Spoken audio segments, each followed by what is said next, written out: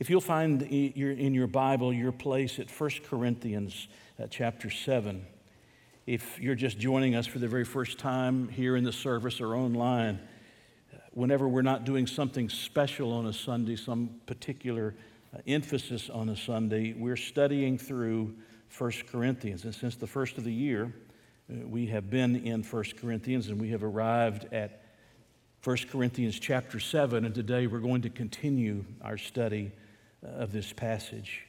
Let me just say to you from the beginning that this is one of the more difficult passages for me to have to speak about, especially in a setting like this, and I hope you'll be patient with me as I try to carefully pick my words, realizing that we have young ears that are listening, as well as all of you that are here that have not old ears, but you know what I'm saying.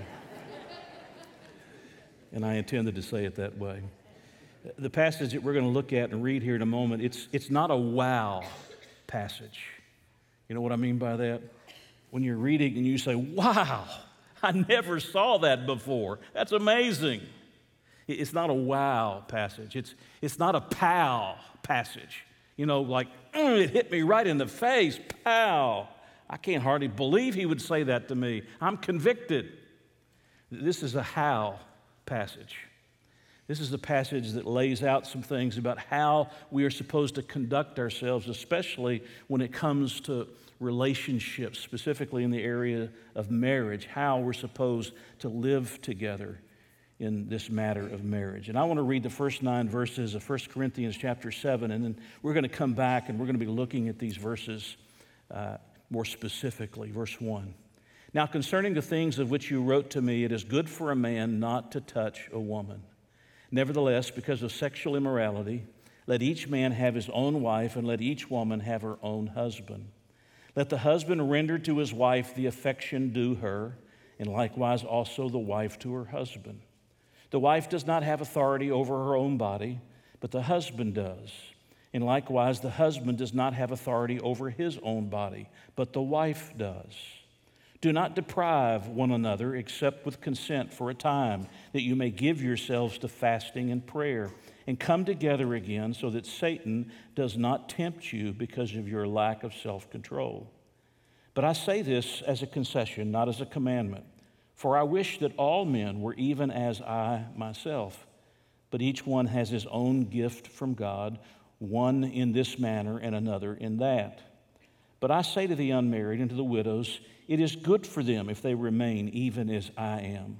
But if they cannot exercise self-control, let them marry. For it is better to marry than to burn with passion. Let's pray together. Lord, I pray today that you'll help me to choose my words carefully and yet choose them with great conviction, because this is the Word of God. It is written for us by the inspiration of the Holy Spirit, and it is intended to be studied and understood by your people. And so, Lord, I need great wisdom, and I need the ability to think clearly as we work through today's message. And I pray, Lord, that you'll give us open hearts. We live in a society that is morally corrupt. Moral corruption pervades every aspect of society, sometimes even the church. And God, we ask you to forgive us where that is true. Lord, we want to live according to your word. We want to live by the standard of your word. You have redeemed us to live in a way that is distinct from this world, so that the world will find their hope in Jesus Christ. And so, Lord Jesus, guide us now as we talk about this passage. In Jesus' name I pray. Amen. Several years ago, an older pastor friend of mine contacted me, and he said, David, I'd like to set up a meeting for you and for 3 or 4 other pastors that you would like to invite to have a personal conversation with Dr. Warren Wiersbe. Dr. Wiersbe, of course, is one of my favorite authors. He's a scholar. He's a brilliant man. He's now in heaven. So it's been probably 6 or 8 years ago that this took place. But This older pastor was his personal friend. They had known each other. Dr. Wiersbe and this man had known each other for a lot of years. And this was going to be an opportunity for us to be able to ask him questions and let him respond to us. And I thought it was an incredible privilege. Some of our pastoral staff, a pastor from another church, were invited to come. We met back here in my office, and my pastor friend called Dr. Wiersbe, and Dr. Wiersbe answered. We put him on speakerphone, and for the next hour or so, maybe a little longer than an hour, we listened to him as he talked, and we asked questions. You know, in your mind, when you're thinking about asking questions, they sound pretty smart and pretty intelligent until you verbalize them, and you realize how dumb your question really is. And that's how I felt sometimes when I was asking questions. I should have just kept my mouth shut. But this was a once-in-a-lifetime kind of an opportunity to be able to sit down one-on-one and talk to one of the foremost authors and scholars of our day. And I was blessed to be a part of that meeting with 5 or 6 of us who had that conversation. I want you to think of chapter 7 as the beginning of this question and answer kind of a discussion that's going on with the Apostle Paul. It's the reason why we call this Dear Paul. They have written to him a letter. We don't have that letter. It's not available to us. We have to reconstruct what they were saying in the letter to Paul by looking at how he answers them. But they had written to him a letter, and in that letter, there were a number of questions that they wanted Paul to answer for them. I mean, this is the apostle of Christ.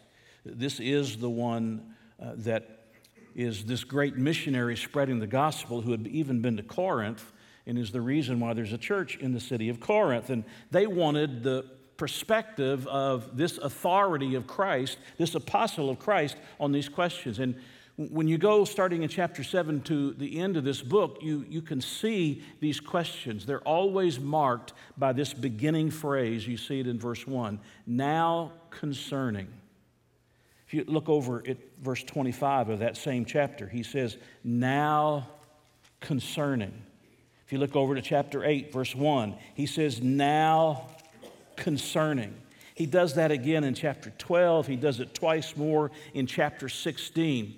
And those are points that are marking in our reading of the text that I'm now answering one of the questions that you have asked of me, and I'm going to give you either what the Lord has led me to say, has inspired me to write, or I'm going to tell you what Jesus has to say on this particular subject.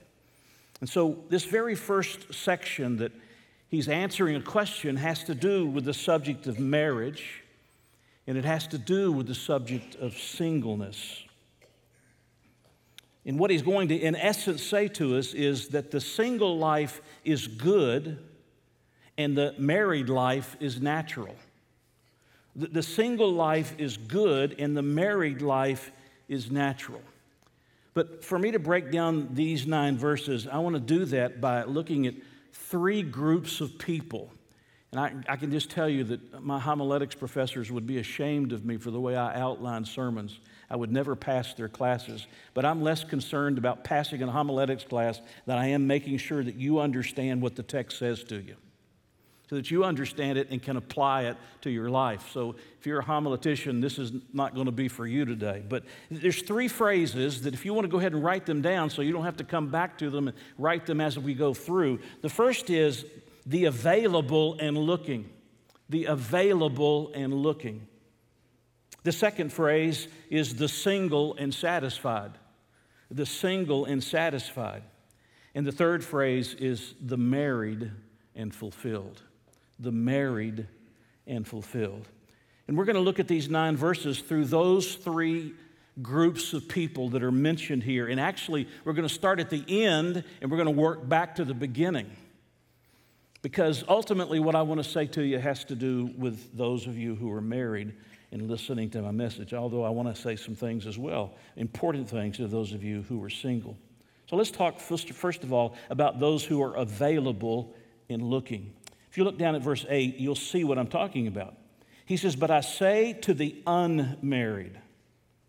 Now, who are the unmarried? Those are either people who are single by choice, or single because they have not yet found a spouse to marry, or they are single maybe because of divorce, but they are single individuals and they are available individuals. And then he says, and to the widows. The widows, because of the death of a spouse. Maybe it's a husband here, the death of a husband here, could be the death of a wife. But he's talking about those who are available. And I want you to notice, secondly, not only are they available, they're unmarried or they're widows or widowers, they are looking. You notice verse 9, but if they cannot exercise self-control, let them marry. For it's better to marry than to burn with passion. They are then what I call the available in looking. Now the reality is that all of us, except a very few of you, were in this category at one time or another. Or maybe you're in this category right now. You are available, you are unmarried, or a widow or a widower. You are available and you are looking. And some of you are going to have to look long and hard. Like with me. When you look like me, you have to look long and hard. You are available in looking. The reality is that I can't hardly, we've been married be 47 years this summer, I can't hardly remember a time in my life when I was available and looking. It's been that long ago.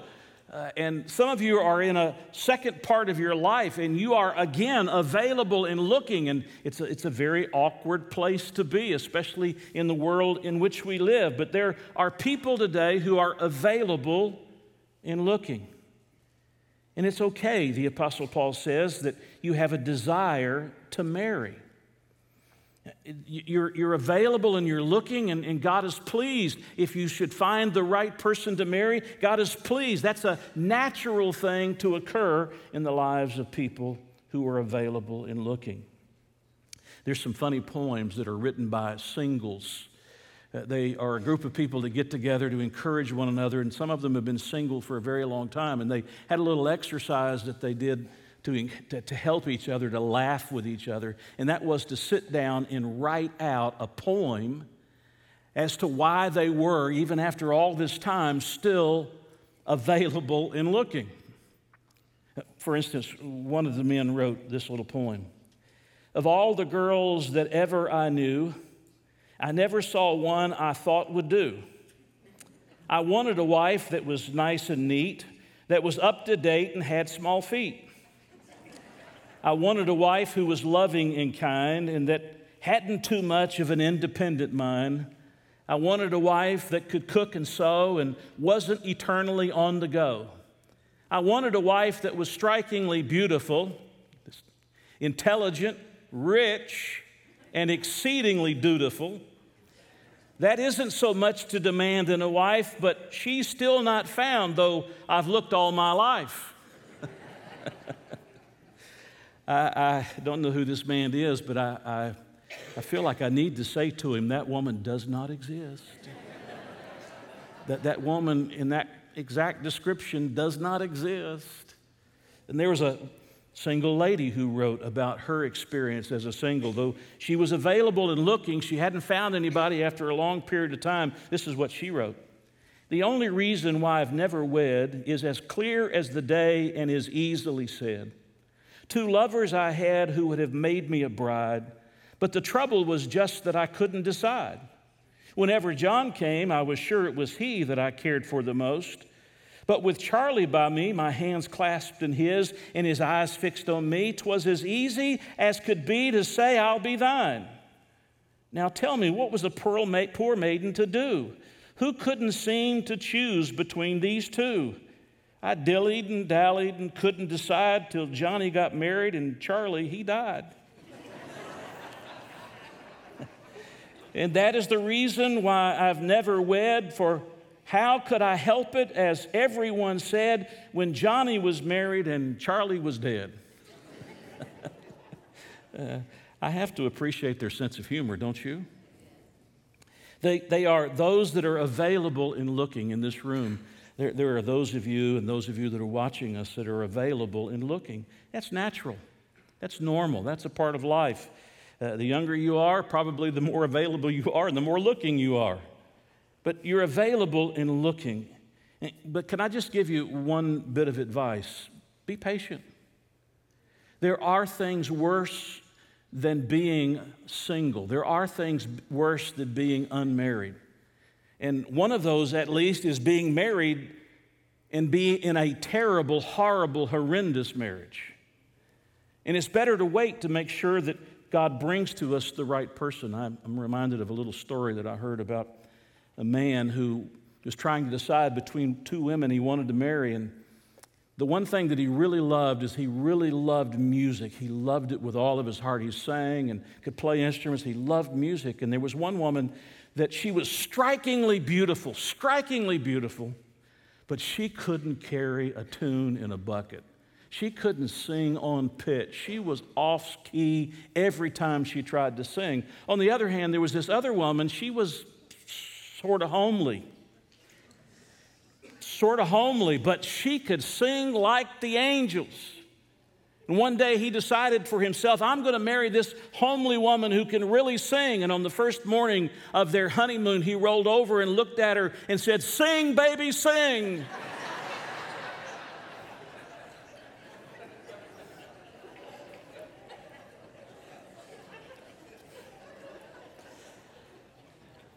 There are some things worse than being single. And one of those is to be in a bad marriage, to be married to a person that doesn't love you and that you have a hard time loving. And may I just stop at this moment as we're talking about this how passage of Scripture. Just stop with me for a moment and let me remind you at this juncture that it is always right for a believer to marry a believer, and it is always wrong for a believer to marry an unbeliever. That's God's word. Here in 1 Corinthians chapter 7, look down at verse 39. He's talking to a wife whose husband has died, but listen to the phrase he uses. Chapter 7, verse 39. A wife is bound by law as long as her husband lives, but if her husband dies, she is at liberty to be married to whom she wishes. In other words, she's available and looking. To be married to whom she wishes. But then he gives the qualifier, only in the Lord. The same thing is said in 2 Corinthians chapter 6, verse 14. He says, be not unequally yoked together, an unbeliever with a believer. What does an unbeliever have to do, he says, with a believer? We're living in two different worlds. We're going in two different directions. We have two different masters to our lives. And you might say, well, I'm going to marry him or I'm going to marry her hoping that he or she will be saved. And I do know situations where it has worked out that way, but I know a lot more circumstances where it didn't work out that way. And the very first thing you ask if you're available and looking before you even start dating an individual is, do they know the Lord Jesus Christ as Savior, number one? And number two, are they moving in a relationship with Jesus in the same direction I'm moving in a relationship with Jesus? And so the Apostle Paul comes and he speaks first here, if you will, at least through this message, speaks first to the available and looking. If that's you today, that's natural. That's normal. We want our children to grow up into young people and young adults that are available and looking. If that's what they wish, it's normal and natural for them to feel that way. We simply want them to wait on God to bring the right person into his or her life, and we want them to marry in the Lord. That's what God tells us to do. But there's a second group here. Not only the available and looking, but there is the single and satisfied. The single and satisfied. If you go back with me to chapter 7, verse 1, and notice he uses a little phrase at the end of verse 1. It says, it is good for a man not to touch a woman. Interesting phrase, isn't it? Some of you have already moved apart in the pews. You want to make sure you're not touching one another. It's good for a man not to touch a woman. That may be Paul's perspective on the single life. But it also may be one of the slogans that were used by the Corinthians to demand abstinence even in marriage. And I tend to lean toward that second view for a number of reasons, just one of which I'll point out to you. That is the flow of this passage from chapter 6 into chapter 7. In chapter 6, if you remember, as we studied through there were 4 slogans, there were 4 excuses that the Corinthians used for their aberrant behavior. You remember 2 of them were in verse 12, 1 of them was in verse 16, and a 4th one down in verse 18. And the flow of the passage seems to indicate that Paul goes on using one of those phrases that was commonly used in Corinth. It is good for a man not to touch a woman. That was possibly one of those slogans that they used. In other words, there were those who the pendulum had swung clear to the other extreme. In chapter 6, the pendulum is clear over here, and they're practicing immorality, and they say what we do in our bodies doesn't matter. It's our spirit that matters. What we do with our bodies doesn't matter. And they were involving themselves in all forms of immorality. And Paul had to come and correct them and say, oh, yes, your body does matter. It belongs to God. But for others, you remember, this is a deeply divided church. This is a polarized church. For others, the pendulum had swung clear to the other side, and they were espousing what's called asceticism. You deny yourself physical appetites. You deny yourself things that are the natural part of life. You deny yourself because that shows your great love for God, and that shows your great devotion to God. And it may be that what he's saying here is that there are some of you who are using this phrase that it's good for a man not to touch a woman, but he goes on to say, I want to correct you as I've corrected you before, that marriage is good. And the fulfilling of the natural desires in marriage is a good thing. And you don't have to practice this ascetic kind of a life. We know that that's something that was popular in that day. Colossians 2:20-23 talks about groups that practiced radical forms of asceticism.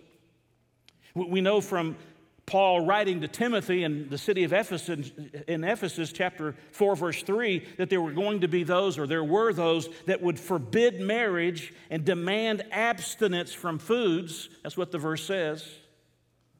And so it's very possible that what he's saying here is just one of those slogans and one of those phrases, and he's arguing against it. Marriage is the place to fulfill the natural desires. You don't have to live this ascetic life where you not only abstain outside of marriage, you abstain even inside of marriage. That may be what he's saying. But either way, whether that's Paul's view of singleness, that it's good for a man not to touch a woman, or Paul is simply acting against the ascetics who were trying to get people to abstain even in marriage, the reality is this, that in this passage, Paul specifically speaks about singles, and he commends singleness. And all the singles in the room said, amen. He commends singleness. He wants you to understand that singleness is also a natural thing. But specifically, I want you to notice that he says about it that it's a gift. This kind of singleness that he's talking about is a gift. Look at verse 7. He says, for I wish that all men were even as I myself, but each one has, here it comes, his own gift from God. One in this manner and another in that. In other words, there are some who are gifted to be single, and there's others who are gifted to be married. And I'll just tell you my perspective on this. I think the default setting for most people's lives is marriage. That's the default setting for most people's lives. But God, in fact, does gift some people to be single and to be satisfied.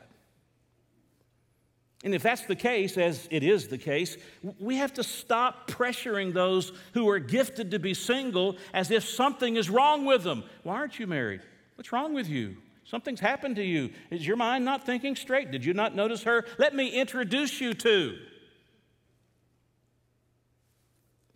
We have to recognize that there is such a thing as the gift of singleness. And if God's given you the ability to be single and to be satisfied, you should be allowed to follow the gift that God has given to you. As a matter of fact, we have to reclaim the beauty, I think, in the church today of singleness. That is, singleness as it's taught in the Scripture. The kind of singleness where a person devotes his or her life to the Lord as a single adult.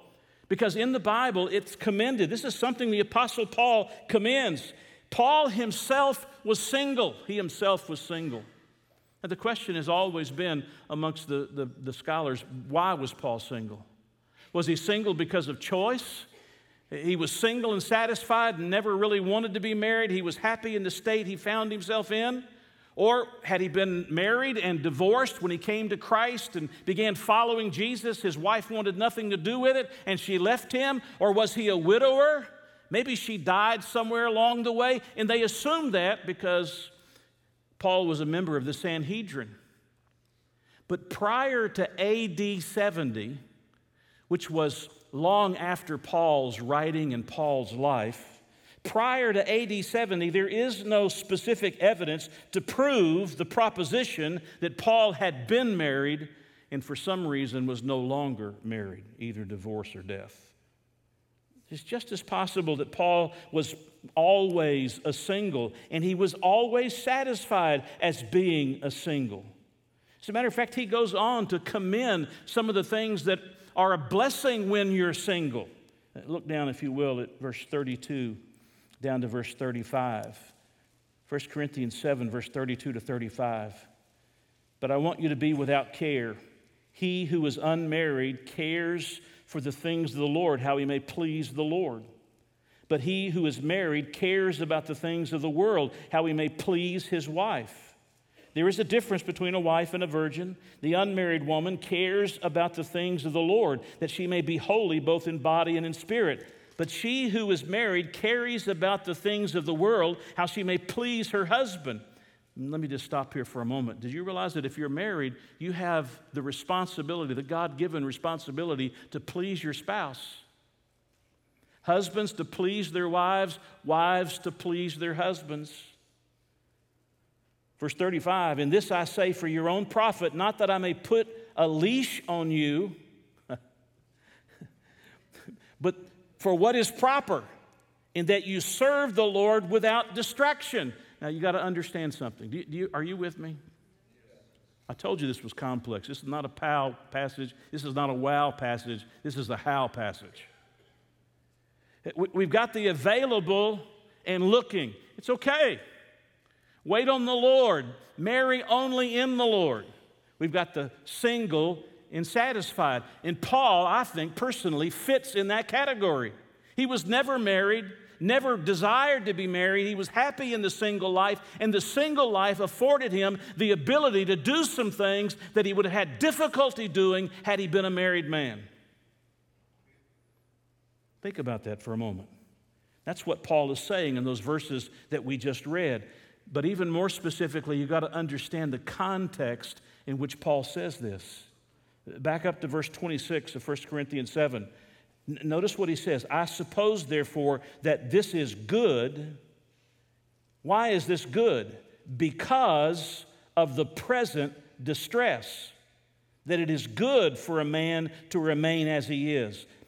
Because of this present distress. Paul says, I want to commend singleness and being satisfied to you because it's got advantages that are attached to it, but as well because of the distress that's going on around us. Now, we're not told what the distress was. We have to assume that the distress had to be some kind of persecution that may have been going on within the city of Corinth, that marriage and children would have made it even more emotionally painful to have experienced than it would have been if you were single and satisfied. Or it may be that Paul is thinking 10 years down the road, Because within 10 years, Rome is going to turn up the heat against Christians. It's going to destroy even more Christians within 10 years. And Paul may be thinking about Rome, about what's coming and the distress that's on its way. And there's advantages to being single and satisfied. Or he may be talking about just living in the day we live in. I mean, just any day that we live in. There are struggles and things that go on around us that when we're unattached and we're unmarried, there's a liberty that comes as a result of that you don't have when you're in marriage. That's not to be a slap at marriage. That's not because Paul didn't love or respect marriage. Can you think of any other passage in the epistles of Paul where he honors and exalts marriage? I can. But he also understood that there were advantages to being single and satisfied. There are advantages when it comes to the distress of life around us that can be an advantage. There's the advantage of not being distracted, of having to please other people. I can pick up and do what I need to do that the Lord's calling me to do without having a lot of consideration of a lot of other people. There's some advantages to it. Think of it in these terms. And maybe this is not the best illustration, but I realize that what I'm about to tell you about is one of the most horrendous periods of history. But think about the Holocaust for a moment. And think about the millions of Jews that were massacred by the Nazis. Imagine how mothers and fathers must have felt when their children were ripped from their arms and taken from them. I mean, not only was it painful what they themselves were experiencing, but now there's another layer of pain that they're experiencing because they're watching their children go away from them and they don't know what's going to happen to them. Or think for a moment about husbands and wives that were mercilessly separated from one another and the inhumanity and the indignities that were going to be done to their spouses. It's one thing to have experienced that and just be you the one primarily experiencing that and having another layer of pain that was involved when it was your wife or your husband that you knew was going through that. I want to be clear. The Holocaust was no less cruel for the single Jews, but there was an additional layer of agony that resulted from what was happening to spouses and children of married couples. And you understand what I mean, don't you? There's an additional level of pain that they would have had to deal with because of their attachment to a spouse and their attachment in love for their children. And so Paul comes and says, look, if you're available and looking, that's okay. That's all right. Most people are going to be there. That's the default setting for most people.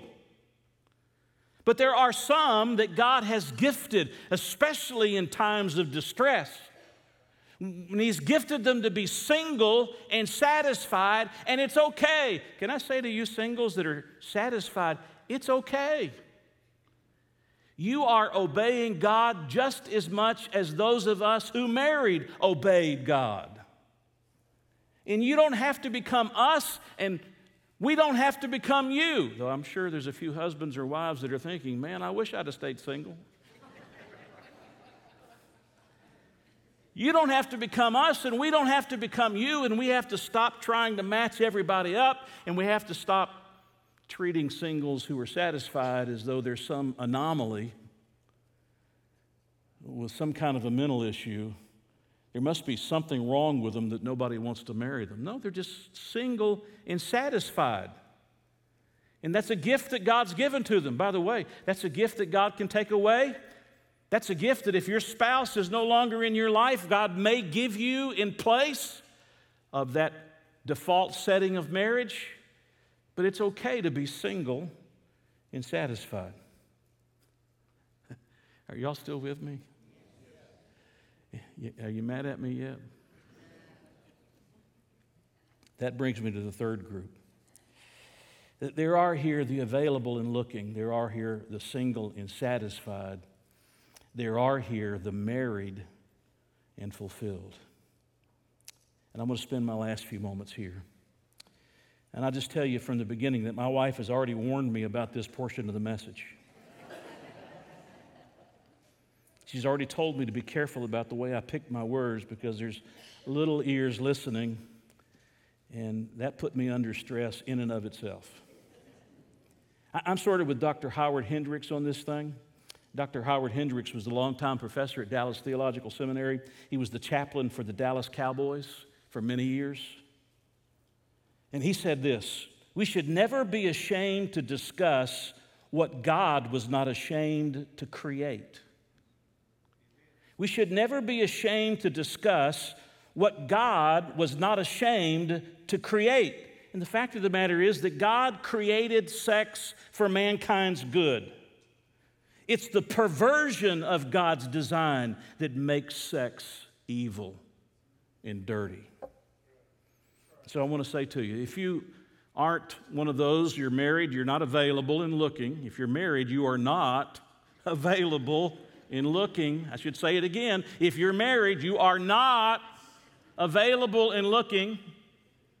And if you're not the single and satisfied, then I'm assuming that you must be among those that are married and fulfilled.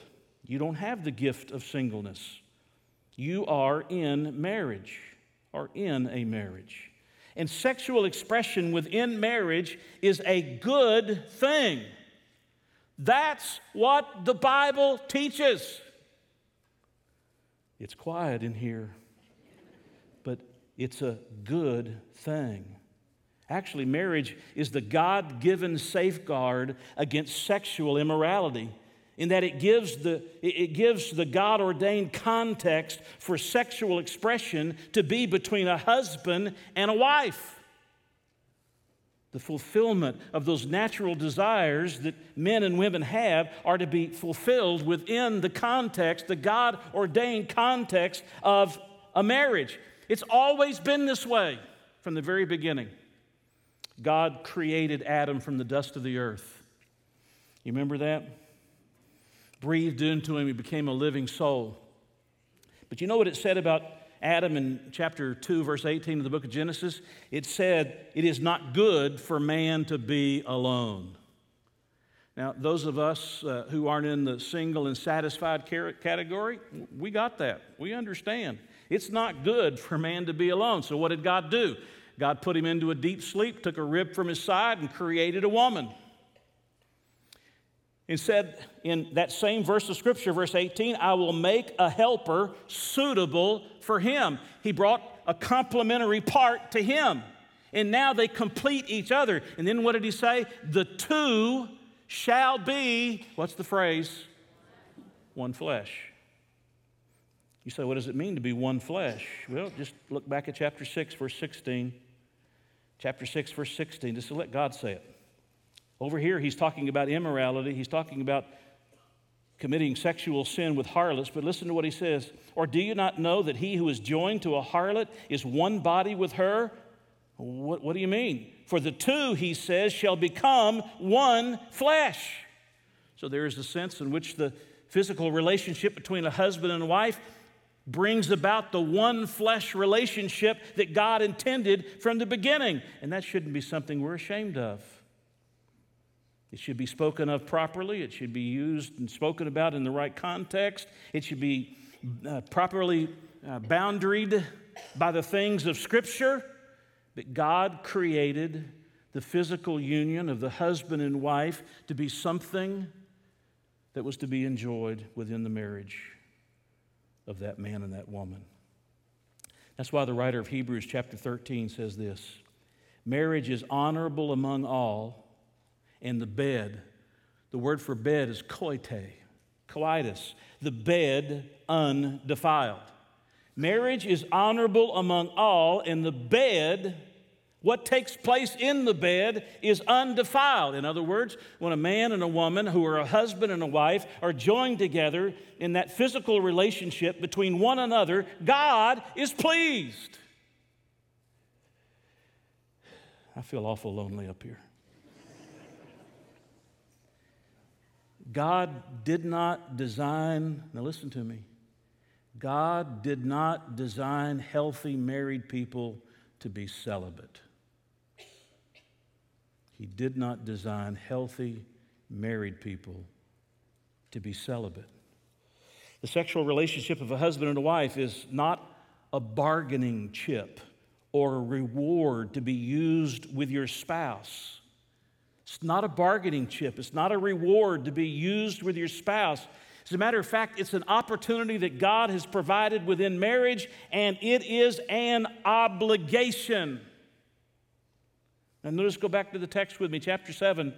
He says, it is good for a man not to touch. It's a euphemistic phrase speaking of that physical relationship. It is good for a man not to touch a woman. Nevertheless, because of sexual immorality, let each man have, that's a euphemism for the physical relationship, let each man have his own wife, and let each woman have her own husband. Now listen carefully. Let the husband render to the wife. The husband renders to the wife the affection, there's the euphemism, due her. And likewise, also the wife to her husband. Now here's going to blow you out of the water.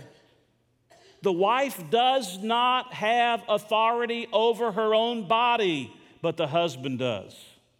And likewise, the husband does not have authority over his own body, but the wife does. Do you hear what he's saying? All of you big-eared people. Do you hear what he's saying? The sexual relationship is good within the bonds of marriage. It was created by God, something to be enjoyed for the purpose even of procreation. And God is the one who intended it to be so. And healthy married people are not celibate people. He goes on in verse 5 and he says, do not deprive one another. Do not deprive. It is an imperative. It is a command. You could actually say it this way: stop depriving each other. Apparently there were some that were doing this. They had, with the pendulum, swung clear over here, and they were living this ascetic life, and they were withholding all of these natural desires and not giving themselves to their spouse. And the result was that it was creating temptation and trouble within the marriage. And Paul comes and says, stop it! It's the natural and normal thing for a husband and wife to be married, to be united as one in marriage. I heard about a man whose wife made intimacy a reward for getting the house cleaned. If he performed his household chores, she would respond to his overtures. But if not, she acted indifferently toward him. You can't do that and be obedient to the Scripture.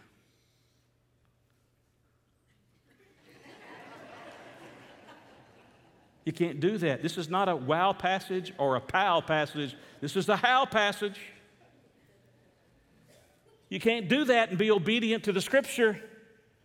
There was a lady who was married to a rather indifferent man, and so they went to see a counselor. And after listening for a while, the counselor got up and he went around his desk and he gave the man's wife a passionate kiss right on her lips. Then he said to her husband, she needs that at least 3 times a week. The husband stood up and said, thank you for your help. I'll bring her on Mondays, Wednesdays, and Fridays.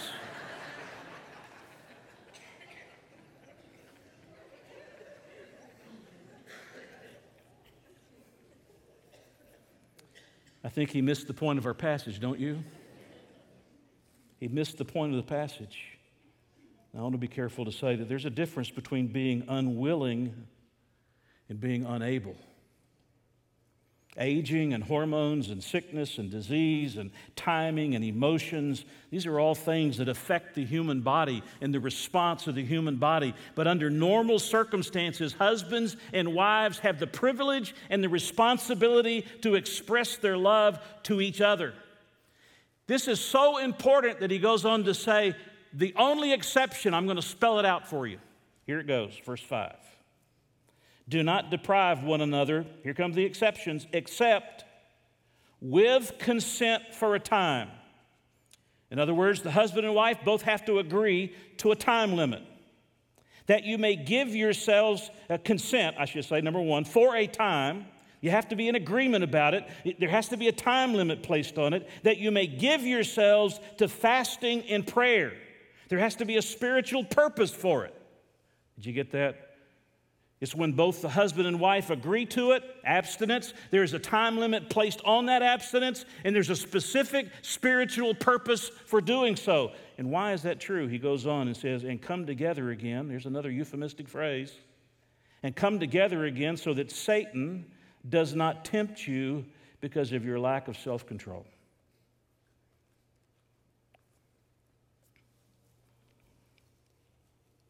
And so there are the available and looking in this passage. Are you one of those? Don't raise your hand.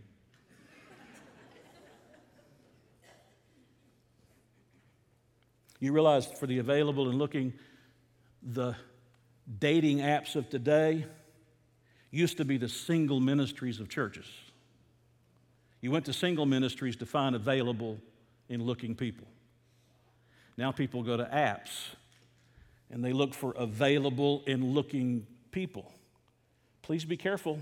I've met some who've met wonderful spouses, but please be careful. Available and looking. There are single and satisfied. If you're single and satisfied, it's a gift God's given to you. In the distress of the world in which we live, there are advantages to that. There are benefits to being single and satisfied. But to those of us who are married and fulfilled, let's remember that a part of that fulfilling relationship is the physical relationship that is shared between a husband and a wife. I want to finish with this. And I'm glad to be at the end. Years ago, I was a young preacher preparing for the ministry. I wasn't yet married. I was engaged, but I wasn't yet married. And a preacher that I knew, a man that I had great respect for, still do to this day, a great Bible teacher, was invited to a church for a Bible conference, and it was announced that he was going to be speaking in the Bible conference on the Song of Solomon. My antennas went up. What's he going to say about the Song of Solomon? I've read through the Song of Solomon. What's he going to say about the Song of Solomon? So I went to the first night of that Bible conference, and I was disappointed. He used it as an allegory of the love of Christ for the church and the love of the church for Christ. And the Song of Solomon is an allegory as well for the love of God for Israel and the love of Israel for God. It is an allegory. It took me a long time to ever come back to the Song of Solomon and have enough courage and bravery to be able to teach from that book, but I went and found it. This is a manual that I put together, teaching instruction and comments and places for you to write things down. It was a couples retreat in 1997. That's how long it's been since I taught this. I might be convinced if there were enough of you that wanted to take us on a couples retreat to do this again. Okay, so we won't do that.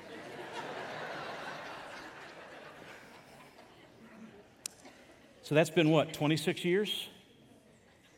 And I taught the book called Rekindling the Flame, using the Song of Solomon as the marriage manual. And if you can get past some of the imagery, you talk about a flock of goats streaming down the hillsides of Hermon. That's her hair flowing down over her shoulders. Or the sheep that are evenly shorn. That's her white teeth that are even, not like mine. I mean, they're all even. They're all next to each other. I mean, it's got this beautiful poetic language in it, and I taught a weekend couples retreat on that subject. But in the front of this book, I wrote an introduction, 2.5-page introduction. I'm not going to read it all to you. I want to read portions of it to you as my closing this morning. I write, the Song of Solomon is the most intimate love story told in all the Scripture. Jerome, an early scholar, tells us that Jewish young men were not allowed to read the book until they were 30 years of age. It had a movie rating on it. The author of the book, Solomon, poetically presents the joys of marital love, though not in a typically lurid manner, set against the background of a beautiful, fertile countryside. It is the historical story of a young man, Solomon, and his love for a Shulamite woman. As you read this song, now listen, as you read this song, you'll be moved by the descriptions of the physical beauty and sexual intimacy that these lovers shared with each other. Though some of the imagery used to describe beauty would be taken as unusual to modern minds, it was appropriately understood and appreciated at this time in history. It seems fitting that God would place in Scripture a book that describes the joys of this blissful marital experience, since He was the one who created it in the beginning. This is truly a book of deep emotional and physical love. And then I finished with this portion of a paragraph. As you read through the text of the Song of Solomon and the notes that are included in this book, you will begin to understand the beauty of God's gift of marital love. Solomon says that it's like coals of fire that produce a vehement heat. That's chapter 8, verse 6. It is my prayer, and it is my prayer today, that a study of this book will fan those flames in your marriage. Why? Hear me. Because nothing is colder than a marital relationship with no intimacy. Nothing is colder than a marital relationship with no intimacy. There are the available and looking. There are the single and satisfied, gifted by God, especially in the present distress. And there are the married and fulfilled, which is where marriage is supposed to be fulfilling within that relationship.